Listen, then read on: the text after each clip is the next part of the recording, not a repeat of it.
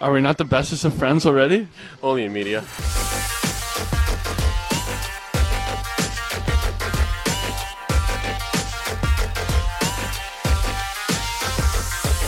Hello, everybody, and welcome to the podcast that analytics say is ready for the big time, but the coaching staff thinks we need to marinate just a little bit longer. Of course, it is time to do some stargazing, and boy howdy, we have hot topics and a full house tonight, joined by David, Mark, and Taylor. Hello, round robin. Scale of 1 to 10, everybody, how's your evening going? 7? Yeah, I'd go 9.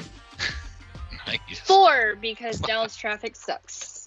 Sounds about right. Still, I think it's a pretty good average for the podcast, and we're going to maybe check on those ratings at the end because we're going to keep things nice and breezy in the summer and talk about topics that are guaranteed to keep Dallas Stars fans nice and mellow, nice and cool. No sign of controversy here.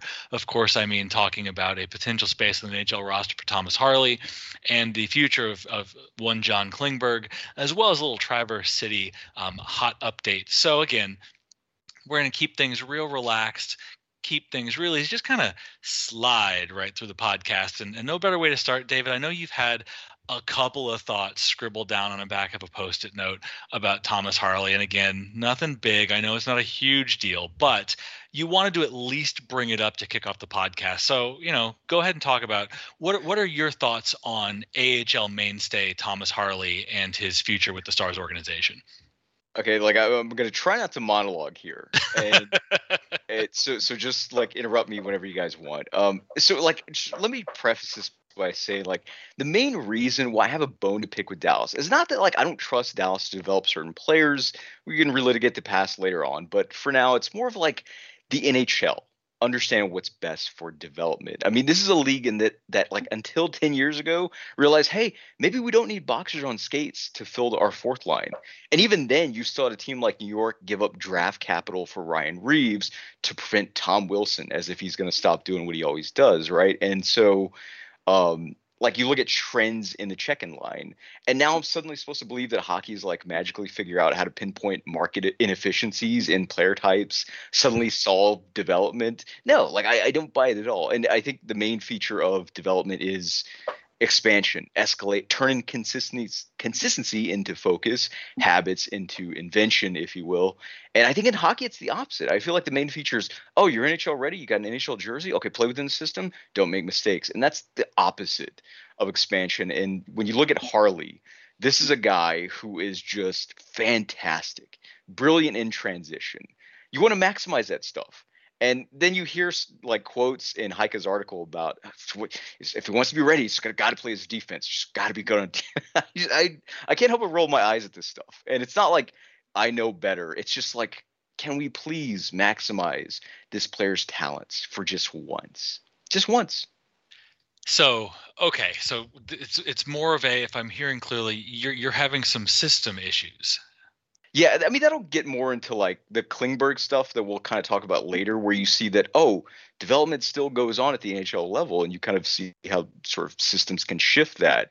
But yeah, I think some of it's kind of be Harley has to succeed within a system that's maybe not necessarily going to play to his strengths. And I think he'll still be great, even within the system. It's just, to me, it's about being better, not just good. That makes sense. And I think as well, coaching, this is not just a Dallas Stars issue. We'll start bringing in the rest of the panel here. We'll start with you, Taylor. Do you feel like this is a case of NHL coaching orthodoxy maybe having a little bit of trouble integrating players? I mean, to a degree, I think NHL coaches, their ultimate responsibility is to win games. And so they are going to act in their best interest, so to speak, and put the lineup on the ice that theoretically gives them the best chance of winning. And for some coaches, they're going to define that best lineup as the guys that they know they can put out there and will play their system and are coachable.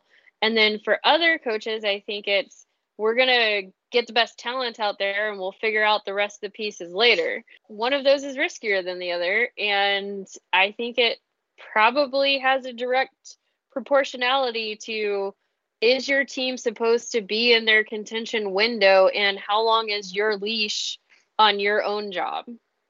And then I'm glad you brought up windows. I'm glad you brought up that perception of the here and now. Mark, would you say that that's fair, that NHL teams tend to fixate on how do I win tonight? Oh, I think you have to. And then as far as development, I think we've forgotten a little bit how young Harley actually is. I mean, I remember watching, that first professional game, if you will, was that playoff game in Colorado, or against Colorado, before the bubble really started, and he was in over his head at that point. And then if you take a look and you go back and watch his first couple AHL games last year with Texas, he had guys who were just turning the corner on him, and it took him a few games to get used to the speed at the AHL level.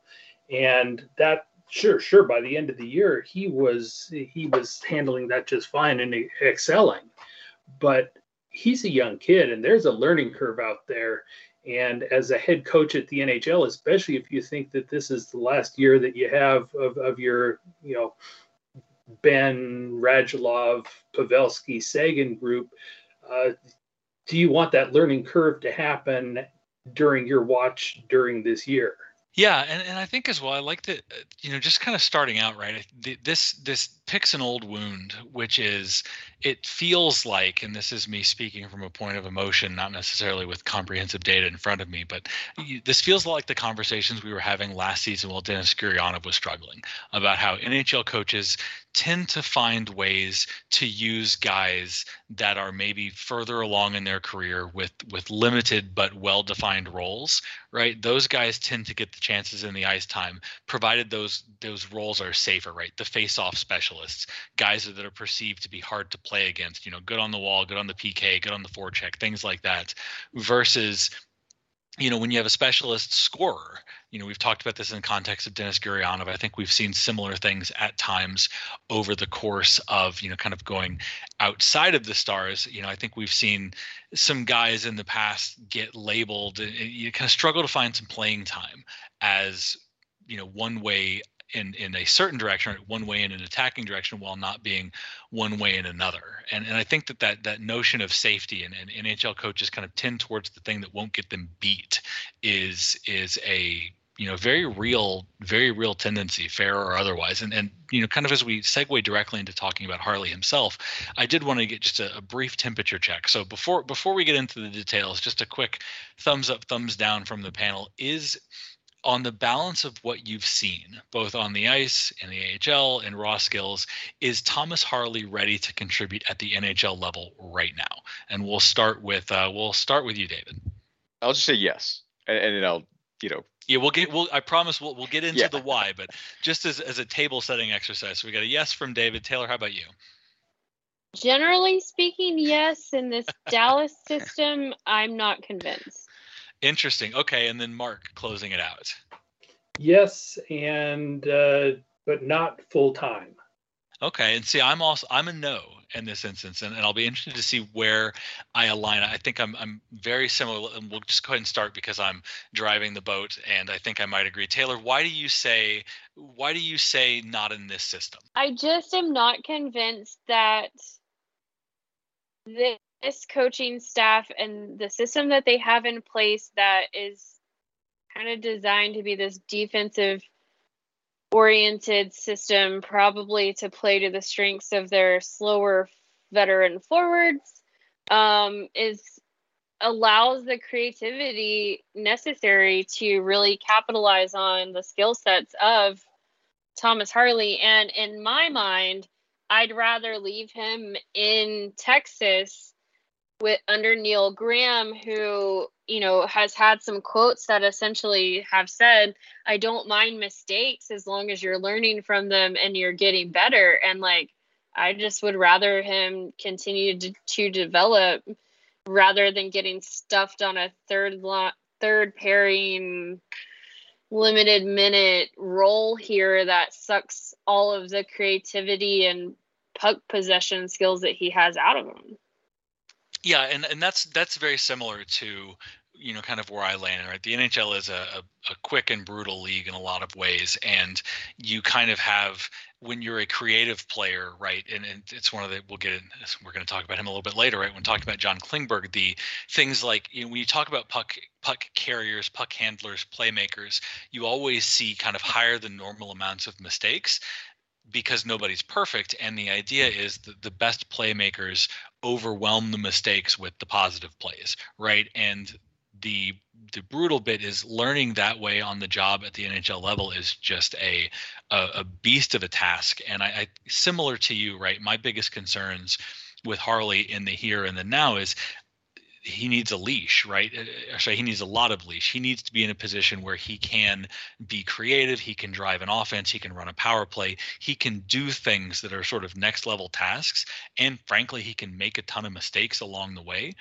And I just don't think he's going to be able to exert that kind of influence or have that kind of role on the Dallas Stars. And so, that's why I kind of specifically restrain the question to, is he ready right now? You could argue that maybe Dallas should have made different decisions relative to the roster, right? But they didn't. And based on the way the whole system is set up right now, he is, in my opinion, best served playing, as a the top guy, right? The kind of the driving force of a blue line down in Cedar Park versus, fighting for minutes amongst Miro and Klingberg and Suter as well at the big time level. But I want to segue to the other. So having said all of that, of course, we do have dissenting opinions on the podcast, and both David and Mark, you seem to disagree very strongly, which is fine. So let's go ahead and we'll start with you, Mark.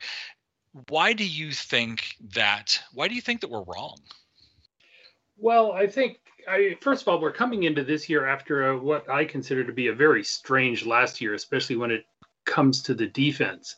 I mean, the fact of the matter was that we had no movement on the D-corps. Taylor Fadoon only played in the AHL on a conditioning assignment.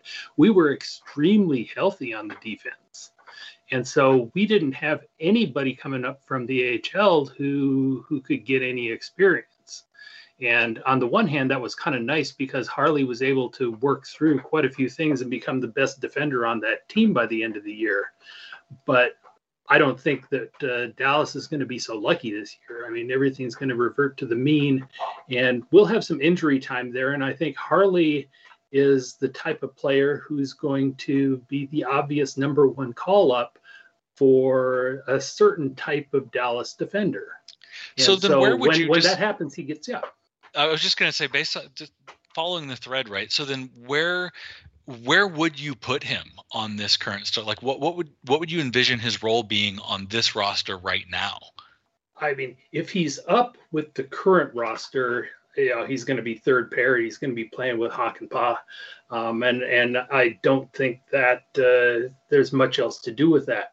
I think his ideal spot on this roster is playing the left side to John Klingberg on the second pair.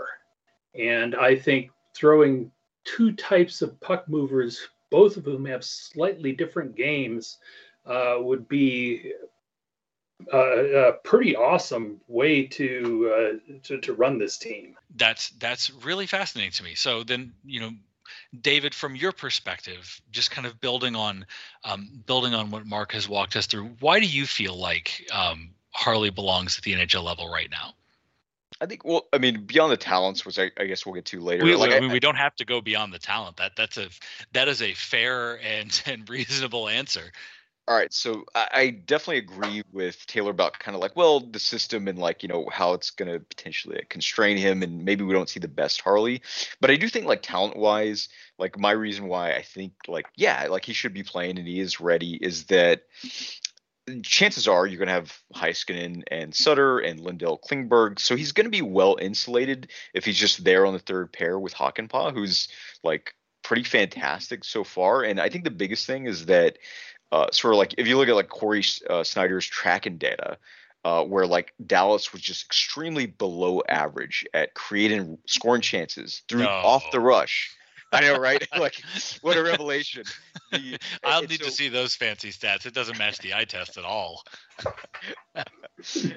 And so when you look at that and look at what Harley can provide, I think it's just going to be, yeah, he's going to struggle, but I also think the fact that he can give them something they don't usually have below Heiskanen is basically going to just kind of make him like effective enough in spots that, well, maybe they're going to miss some of that defensive coverage. And so I think he's just going to provide that talent that they need. And I think as they likely struggle to score, which I don't think is going to be that, I think it's a somewhat overplayed. Healthy Sagan and Radulov will kind of mask a lot of that, but I still think like they're going to struggle to maximize what they have. And when they do, they're going to be like, yeah, we do have a weapon in Texas. Why don't we bring him up? And it's like, well, it's probably what we should have done the whole time. But I mean, so then I want to nitpick something that you just said. In talking about the role that you would envision Harley saying, you mentioned that there's a lack of cover behind Miro. And that sort of conspicuous by his absence in that analysis is John Klingberg, who's kind of the other big topic of tonight's podcast. So I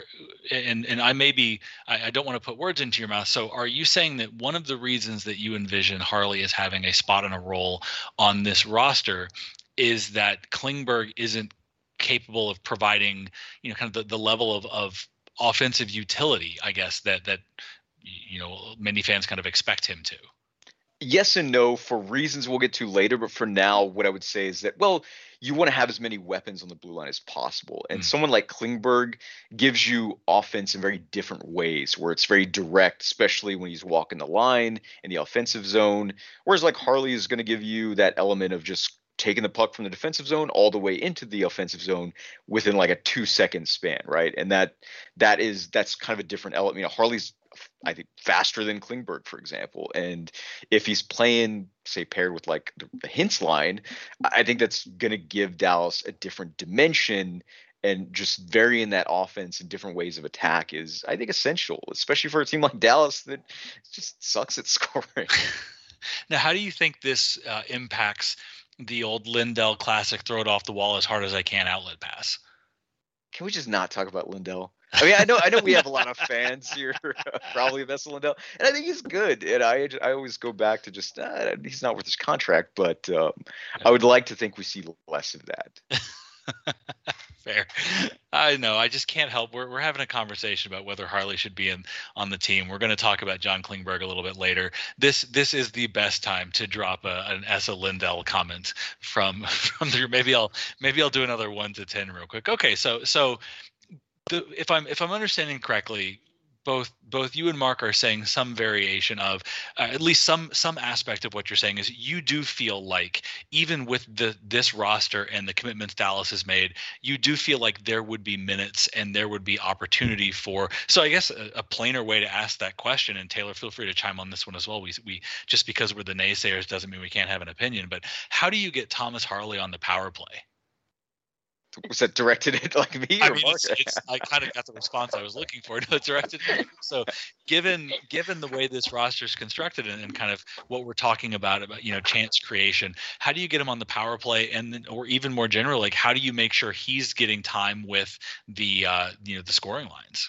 Well, I would just say that I for one, Lindell doesn't deserve to be on the second unit. So if they do like the two defensemen on the second unit, I would say like Heiskanen and Harley would be totally fine. And Klingberg runs the first unit with a pretty stacked forward group now. Like that was like one of the funny things about like Robertson and Hintz's production, which is that they got a huge boost in power play time because of an injured Sagan and Radulov. And now that's not going to be as much of an issue, ideally, assuming they're healthy. So then you don't see, and maybe I'm just misunderstanding, you don't see Ryan Suter as having a role on the power play. Because if I'm understanding correctly, you had Heiskanen and Harley occupying the second pairing, and then it seemed like you were saying Klingberg would run a 4-forward set as the other unit. Ideally. Now, like Suter, I would like to think maybe because of his age, they not shelter him, but just he doesn't. I mean, his thing is going to be being on the PK and even strength, and I think that's plenty. I think they call that managing his minutes. So, and then that's since you chimed in, Taylor, do you think, given what they've given, in your opinion, given the role, try and put your Jim Nill mustache of authority on for a second here. Is that the role that they envisioned for Suter when they signed him for what they paid? And furthermore, is that the role that you think he, in signing with Dallas, do you think that's the role he expects? I think a lot of this is going to have to be figured out in camp, because when you really think about it, the power plays look awfully crowded if you have a fully healthy Dallas Stars roster. And I think that there's two different ways they could go about this. They could either say, hey, we're going to try to spread the minutes around and give everybody an opportunity, especially here early in the season, and see what clicks, and then kind of go from there, and then also keep us fresher. Or they could say, look, we know and have proven chemistry with, Radulov, Ben, Sagan, Klingberg, Heiskanen set. So that's going to be our set one. And then the second set is up to the rest of you to fight for minutes. I think if it were me, I would probably want to be keeping Ryan Suter fresh for even strength minutes, which he is good at eating, and keeping him more in that defensive type role. And then also by not giving him power play minutes, I think you might be able to manage his workload to a degree to where he's going to be good the whole season. So that's what I would do.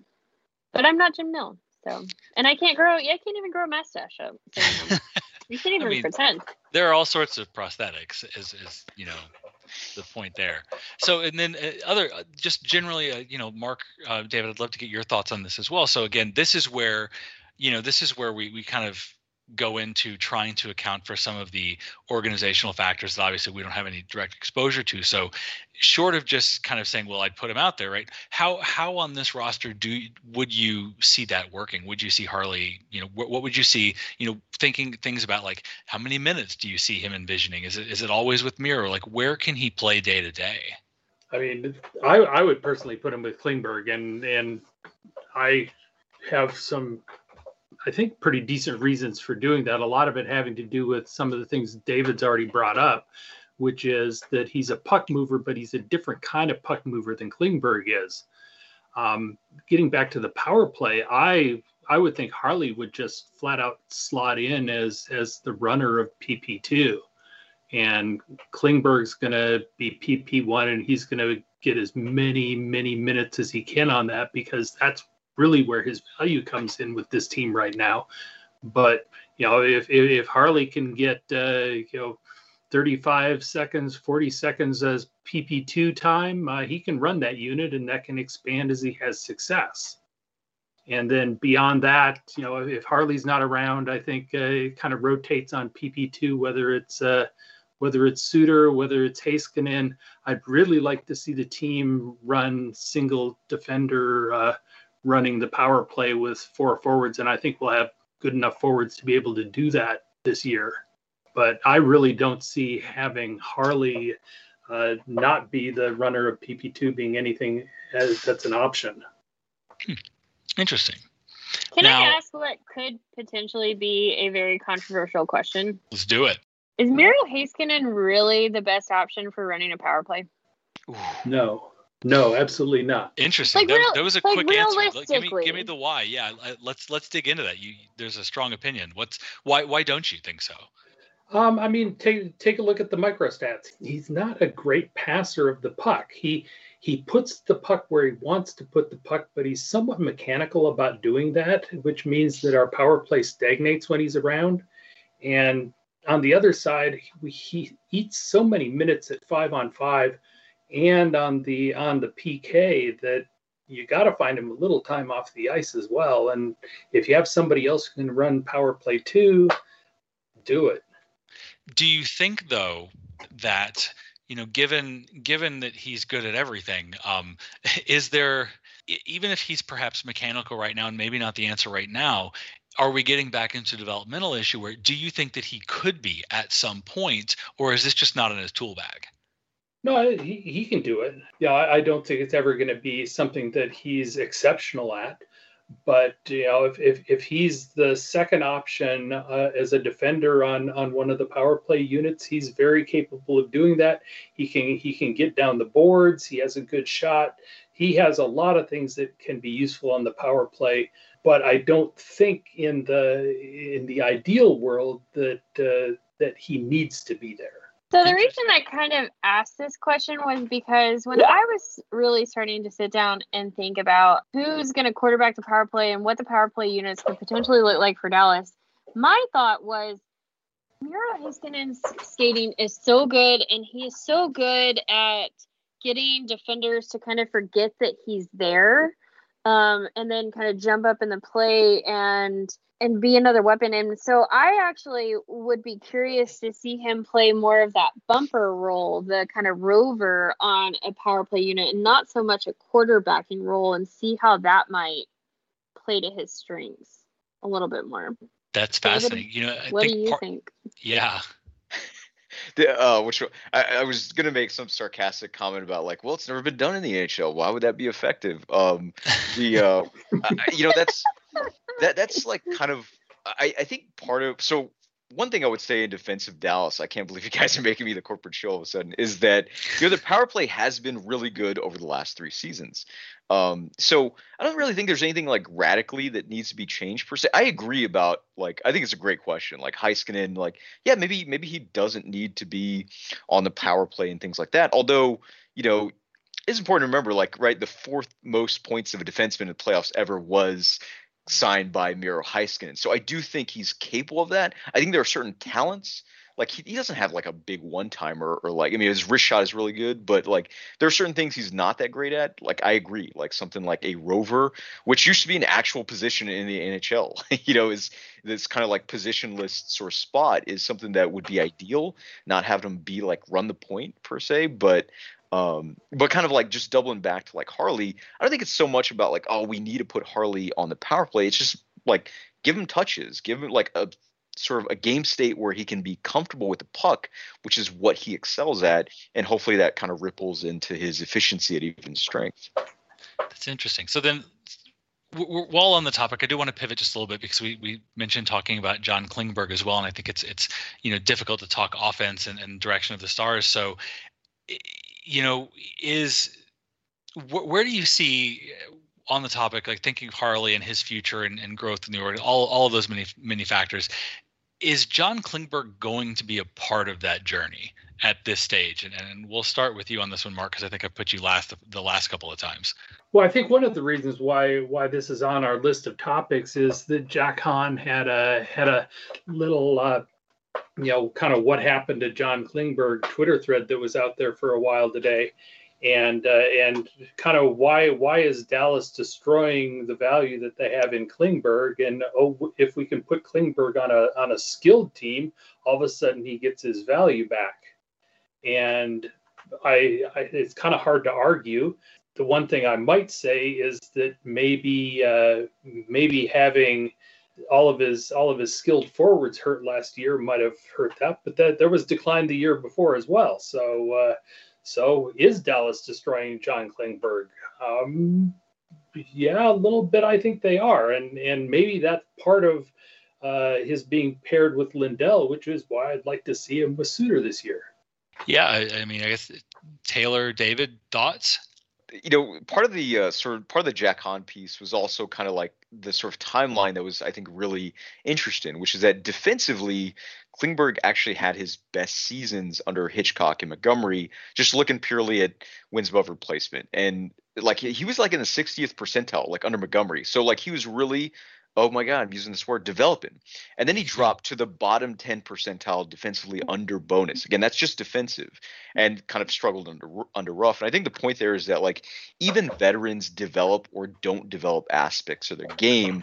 And it seems to happen by pure accident. Oh, suddenly we got the right coach and the right system comes along and voila, development. Like, so why leave something that important to randomness? And like, kind of really getting back to your question, which I say that because I'm just like, Harley needs to be in the right system too. But I mean, I think like Klingberg is going to have insane value in the right system. And maybe because he's not in the right system, maybe that value is what's going to explain why they just let him potentially walk. And that sucks. Yeah, and he's always perplexed me as well. Like the trade-off though is and this is, I think, getting all the way back around to sort of the coaching orthodoxy conversation we had to start this podcast. Is the answer then, okay, well, he doesn't fit the system, move on? Or is the answer, if as a team you can't find a way to take advantage of a skill set like John Klingberg's, you change the system a little bit, right? Is part of it, how much of this is on, maybe his limitations versus how much of this is on a team just not being able to find ways to leverage him? If you are sitting here at the NHL level and you have 23 players on one side and one coaching staff, so maybe 5 guys on the other, I can tell you which one is easier and which one is cheaper to change. Yep. It's going to be the coaching staff. And additionally, if you cannot take one of the most elite all-around defensemen in the league and get the best out of him, then you shouldn't be coaching at the NHL level. And that's just personal opinion. I just don't think that you crater your entire organization's future by letting somebody of John Klingberg's caliber walk, unless obviously with some caveats, like somebody offers him $12 million a season. Okay, John Klingberg, we love you, but bye-bye. But, I don't think that if you can get the business side of things to line up, that you make an organizational decision like that, unless you really truly believe that John Klingberg is just washed up and done. And in looking at that graph and that chart that we referenced, it's pretty apparent that his sudden and steep decline coincides with a particular coach and a particular system being put in place. And just to kind of add to that, which is that so Alex Nove had a really good piece on Hockey Graphs about like whether or not hockey is a strong link game like basketball or a weak link game like soccer, right? The idea of like your players have to be your best players, that kind of stuff. And kind of the data that they looked at was largely that, well, hockey is actually closer to a strong link game. And so I think coaches, especially like someone like Bonus, thinks that, well, the way to win is to leverage the best strategy as opposed to leveraging the best players. And to me, it's clear, like Klingberg is elite and he's been elite. And if you can't find a way to maximize his value that's already apparent, then yeah, I know exactly what side I'm on. I agree. Just to build on that further, right? I've always kind of looked at it like, it's not getting super abstract, right? The way that you create a good hockey team is by building. You build skills, right? You acquire skills, and the very best players have all of the skills, right? And you don't really have to put Sidney Crosby on the ice, right, as your centerman, and he can do anything. There's essentially no limitations, right? So, okay, he's clearly the best. And then as you get down the skilling tiers, you have guys that can do most of what he can do, and then some of what he can do, and then almost none of what he can, right? And so as you build your roster, you've got your power play and your penalty kill and your offensive zone, all of these things that are collecting. And so, obviously the most valuable guys are the guys that can do everything. But to me, the next tier down are the guys that can do one thing incredibly well, right? Or a certain facet of the game incredibly well versus, would you rather have a guy that's just kind of average overall, or would you rather have a guy that's maybe average overall, but is average overall because he is excellent in one area and perhaps limited in another, right? And I think that coaching staffs, and historically, and in my opinion, have done a poor job of taking assets that have one particular kind of towering strength in their game and finding ways. They would rather deal with a more limited player. It's a high floor thing, right? They'd rather deal with a high floor or with a high floor than a high ceiling. And I think Klingberg is a really good example of that, especially, the point you're making, Taylor, about when that chart starts to go down and to the right. And that it's an NHL coach we argued about this with Gurianov again, bringing that back up last season. A coach would rather deal with a guy that's just average all the time versus the headache of having to find ways to use a guy that's brilliant some of the time. And I think that's the position, and you take that for granted. And part of why I'm so, so very strongly on the keep John Klingberg train is if you remove him from this lineup, there's nobody else really that does the same things he does. So if you remove John Klingberg from this lineup, this team loses a characteristic that, you can't necessarily get back by just going, okay, well, next man up. Even Harley is a little, there's nobody there like that. And I think this team would suffer disproportionately from not having that characteristic. So yeah, it's sobering to think that they would fritter that away just because he is not necessarily the traditional, doesn't fit the platonic ideal of an NHL defenseman. Well, and let's talk windows as well, because we're talking about this being the last year of the Ben Group era. And what have the Stars been doing over the last 5 or 6 years in drafting? You take a look at the prospects that we have coming out there, and they aren't these big, let's draft big and hope that they have speed, and we're going to have to beat St. Louis in order to make it to the Stanley Cup. We've been drafting smaller, skilled, and there's no reason why you have a team after this year that doesn't change the way they play fairly significantly. I mean, you have a coach who's on the last year of his contract. You have a leadership group that is going to change drastically, and you have a talent pipeline that doesn't match the current way they play the game. So where do you think we're going? And John Klingberg fits into that future very well.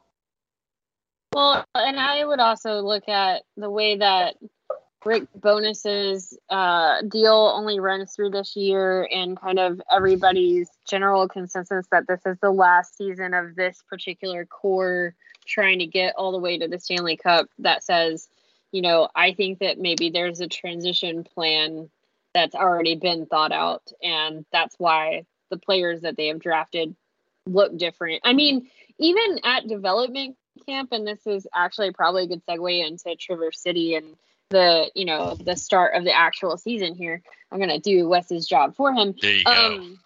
So even at development camp, I sat back and I was looking at the players, and I kind of remarked upon to myself, and I turned to Matt DeFranks and I said, hey, is this a smaller prospect group? I mean, I could say I turned to another member of the media, but there's only 5 of us. So, I mean, to be fair, I'm now apparently one of the fellas. So wow, you know all 5 members of the media. Look at you. All of us. But I asked him and I said, does this group look smaller than other years past? I just remember, development camps of 5 years ago where you would see these big 6'2", 6'3", power forward. Yeah. And also I'm a short person, so maybe it's easier for me to tell differences. No, this team definitely went through a phase where if you were 6'6" and had a pulse, they'd draft you.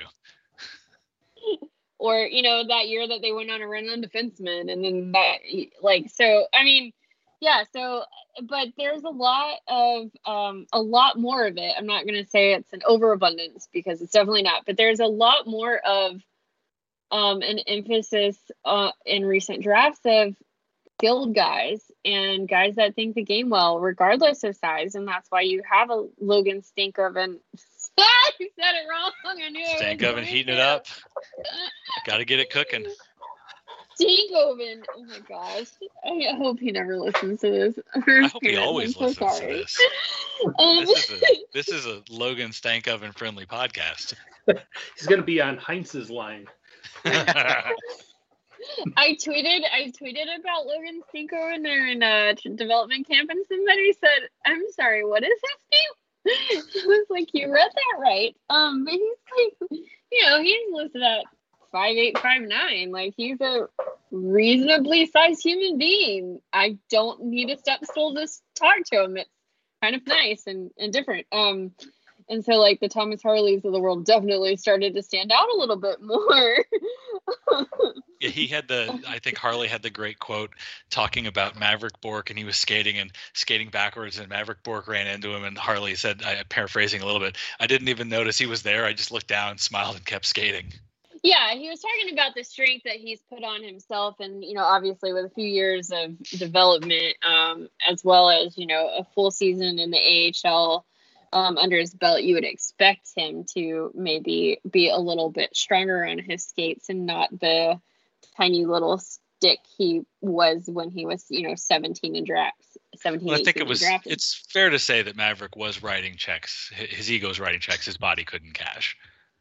I mean, obviously, it's that time of year. That's what guys do during development camp. But so we got to actually see the Stars prospects on the ice before they head to Traverse City. The tournament kicks off on Thursday evening. You can watch all of the games streamed on the Red Wings website. So that's kind of cool. I mean, you won't get any commentary, so it's literally just rink sounds. And then the actually entertaining part to me is that they muffle like in between the periods, because literally sitting in the stands is nothing but team executives and scouts, and they're all catching up. And I guarantee you, like 90% of the conversations are going to be like, "Hey, how's the fam? How you doing? How's life been since COVID-19 hit? How did you guys make it through?" They're not actually talking about players necessarily, but every once in a while they will, and they don't want that to get like out. So I think it's hilarious that they're going to try it. You're saying they're going to try and trade John Klingberg to the Detroit Red Wings during the tournament? I am not saying anything of the kind. Do not put those words in my mouth. You heard it here first. So then bringing in the rest of the panel. So talking about Traverse City, it's always this feels like a more interesting version of the tournament than in recent years because of the Harley factor and a couple of the other guys. So David and Mark, who are you kind of watching this year? Does anyone have your attention? So like from the perspective of like someone that I think is going to like make it soon, or just in general? Just in general. Where is your heart? Honestly, like Grushnikov. Like Grushnikov is a guy that I really like. They drafted the second round this year, and when we talk about like kind of market inefficiencies and like players that are probably better than how coaches typically evaluate players, the shutdown type is definitely one of those. And Grushnikov is a guy that kind of, he sort of profiles like a shutdown defender, but also is a smooth skater, a big guy. Is exactly the kind of guy that I think if he reaches his ceiling is who Dallas sees S. Lindell as now. And yes, I have to get in my Lindell insults as much as possible, but I do think he's the kind of player that like the shutdown type I think is kind of evolving in the same way that puck movers are evolving. So like he's the guy that really has my eye, because I think there's going to be a point in time where S. Lindell is going to run his course, and I think Grushnikov is kind of the guy that can probably be the guy to be that kind of player that Dallas is looking for, like a potential Ekholm type. So that's like, even though like I love offense and that's what fascinates me the most, I do think Grushnikov is a really interesting player and a player that I'm going to be excited about. How about you, Mark? He also, please. Sorry, to piggyback onto that. Grushnikov actually was a guy that Neil Graham, who is running and coaching the Traverse City tournament this year, actually specifically called out as one of the guys that impressed him early on in development camp. So that, and I think because he was specifically called out, I think a lot more eyes are probably going to be on him at the start of the tournament than probably before. So. And then how about you, Mark? I have three, and each one's kind of more of a interest case than it is necessarily somebody who I'm just absolutely dying to see on the ice. Within the forward group, I'm interested to see how Riley Tufte comes out. He's been through this tournament a couple times, and this is kind of his put up or shut up moment. And it's time for him to show that he's ready to either move up to another level or decide that he's an AHL forward. And so I'm looking forward to him showing some confidence and coming out and showing us some things that we haven't seen before. Then the other two are defenders. I'm interested in seeing what Dawson Bartow does. He was kind of a come out guy 2 years ago at Traverse City when he was younger and kind of made a name for himself. And this year, as many defenders as the Stars have, he's really kind of fighting for a position with Texas and hoping to stay out of going down to Idaho. And that's no, he's a good player. He's a right-handed defender. And kind of a hybrid player, and I think he's got a good chance of moving on up, and he's the kind of guy we need to succeed in this organization.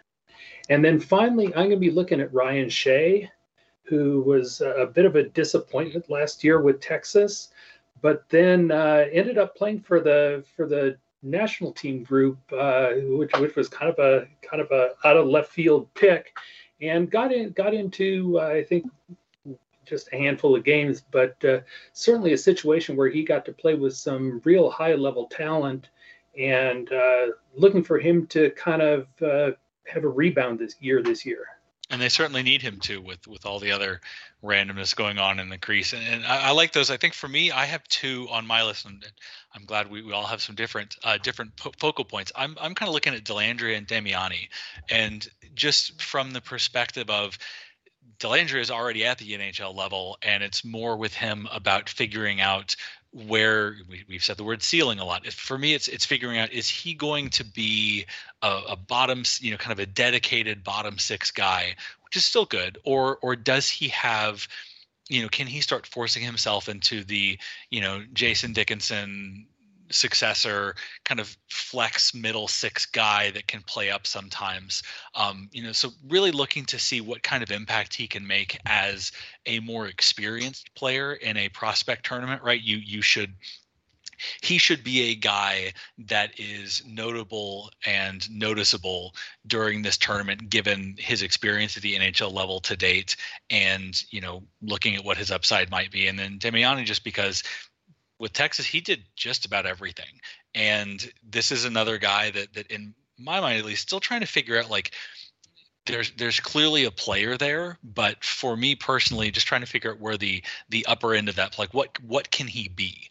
And I think those are the two guys that are on the top of my mind as we head into Thursday's games.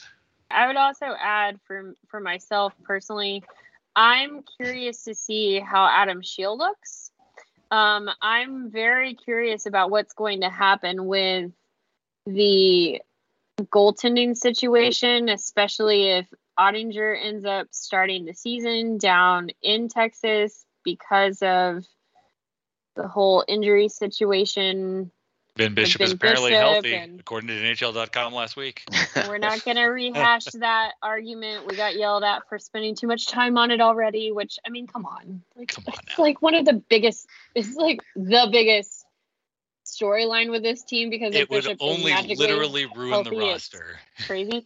Yeah, exactly. That whole pesky little cat thing. But yeah, anyway, so I'm curious to see how he's going to perform, and what role he's going to carve out for himself, looking at Ottinger potentially coming down, knowing that they're going to want Ottinger to get big minutes, and is he going to make it difficult on them to force like more of a tandem style kind of play? So that's one position I'll be looking at specifically. Yeah, and I was just going to mention that Dellandrea and Damiani were there at the tournament back in 2019, and both did very well. And this was still while they were OHL guys, and so as with a lot of we have some experience that's going up to Traverse City, and I really look for several of these guys to just stand out on the ice and be the best player that's going to be playing. There's a couple. Yeah, we need to start seeing that out of some of these guys. Yep. Just to kind of like put a bow on like the my constant rants about development, which is that I think that like you guys talk about Tufte and Damiani, and these are good examples of like the opposite ends of the spectrum when it comes to development, which is that for Tufte, right? Some of the articles that have been written is like you hear people talk about, oh, well, yeah, it's really important for Tuffy to just be really good defensive, and it's just like, wait, what did we draft this guy for again? And then on the other hand, Damiani, who they're kind of talking about, well, if he gets playing time, we'll probably try him at wing, which I think is a good idea. This is what Montreal should have done with Kotkaniemi, besides like leaving him in, Europe for his first year. But like, how do you figure that out? I just feel like a lot of teams kind of treat it as random, maybe don't like do necessarily like the things that they should be doing. And I feel like with Damiani, there's a good chance he can break the roster because they're doing the right thing. And then with Tufty, I mean, maybe we could just use the B word at this point, but I mean, I do hope he succeed. I want him to.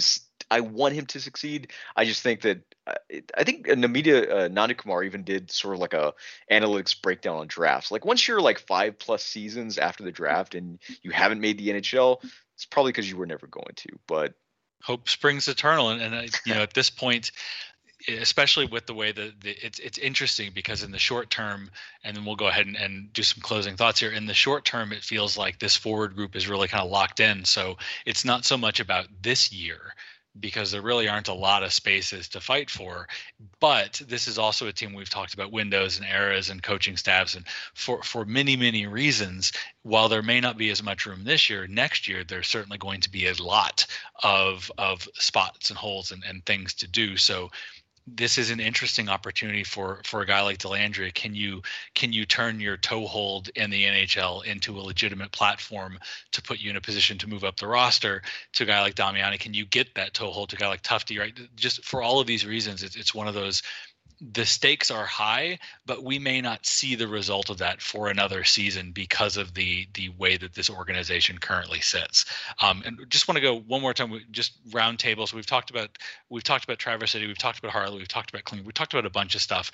We'll start with you, Taylor. Is there anything else as we get just a couple of weeks away from legitimate, I guess quasi-legitimate preseason hockey action? Is there anything else on your list that you would advise Stars fans to kind of start getting curious about as we approach the season? No, I don't think so. I mean, I really wish you just said no.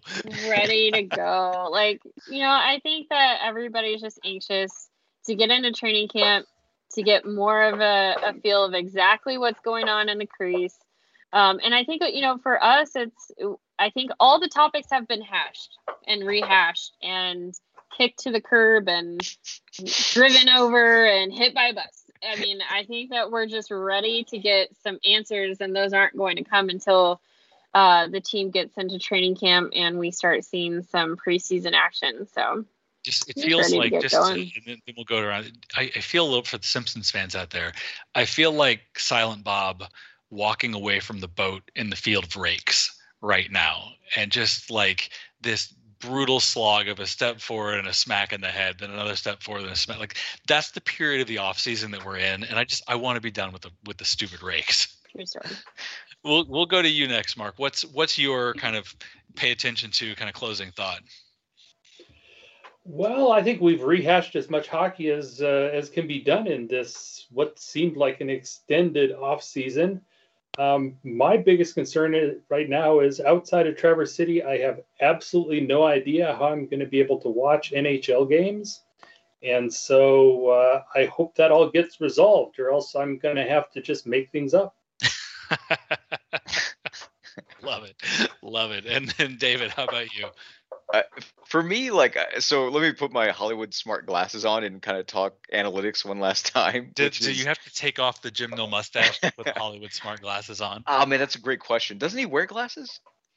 Anyways, so I was looking at sort of J Fresh Hockey's kind of like wins above replacement roster builder, and the thing that worries me the most about Dallas is something that we've complained about the most and has always been a topic. And so yes, rehashing it, but man, the bottom six grades out so terribly with like Raffle, Glendening, even Faxa, which I realize, probably expect to bounce back, but it's just like we're hoping a lot of his problems are wrist related, and that makes me real nervous.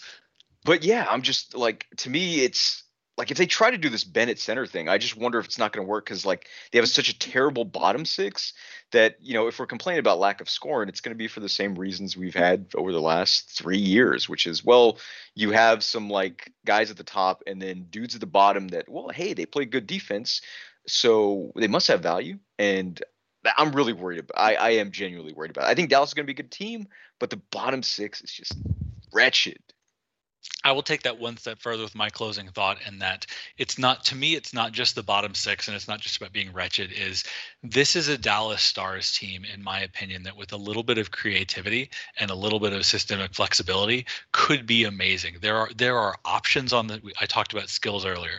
There are options on this roster. There are skill sets on this roster. There is a lot of stuff there, but at the same time, as you're pointing out, this doesn't feel like a team where you can just drop everybody into roles and say, okay, well, this is going to be our fourth line, this is going to be our third line, second line, first line, right? This is a team about moving parts and flexible situations. And I think that there's a world in which the coaching staff kind of rises to that challenge.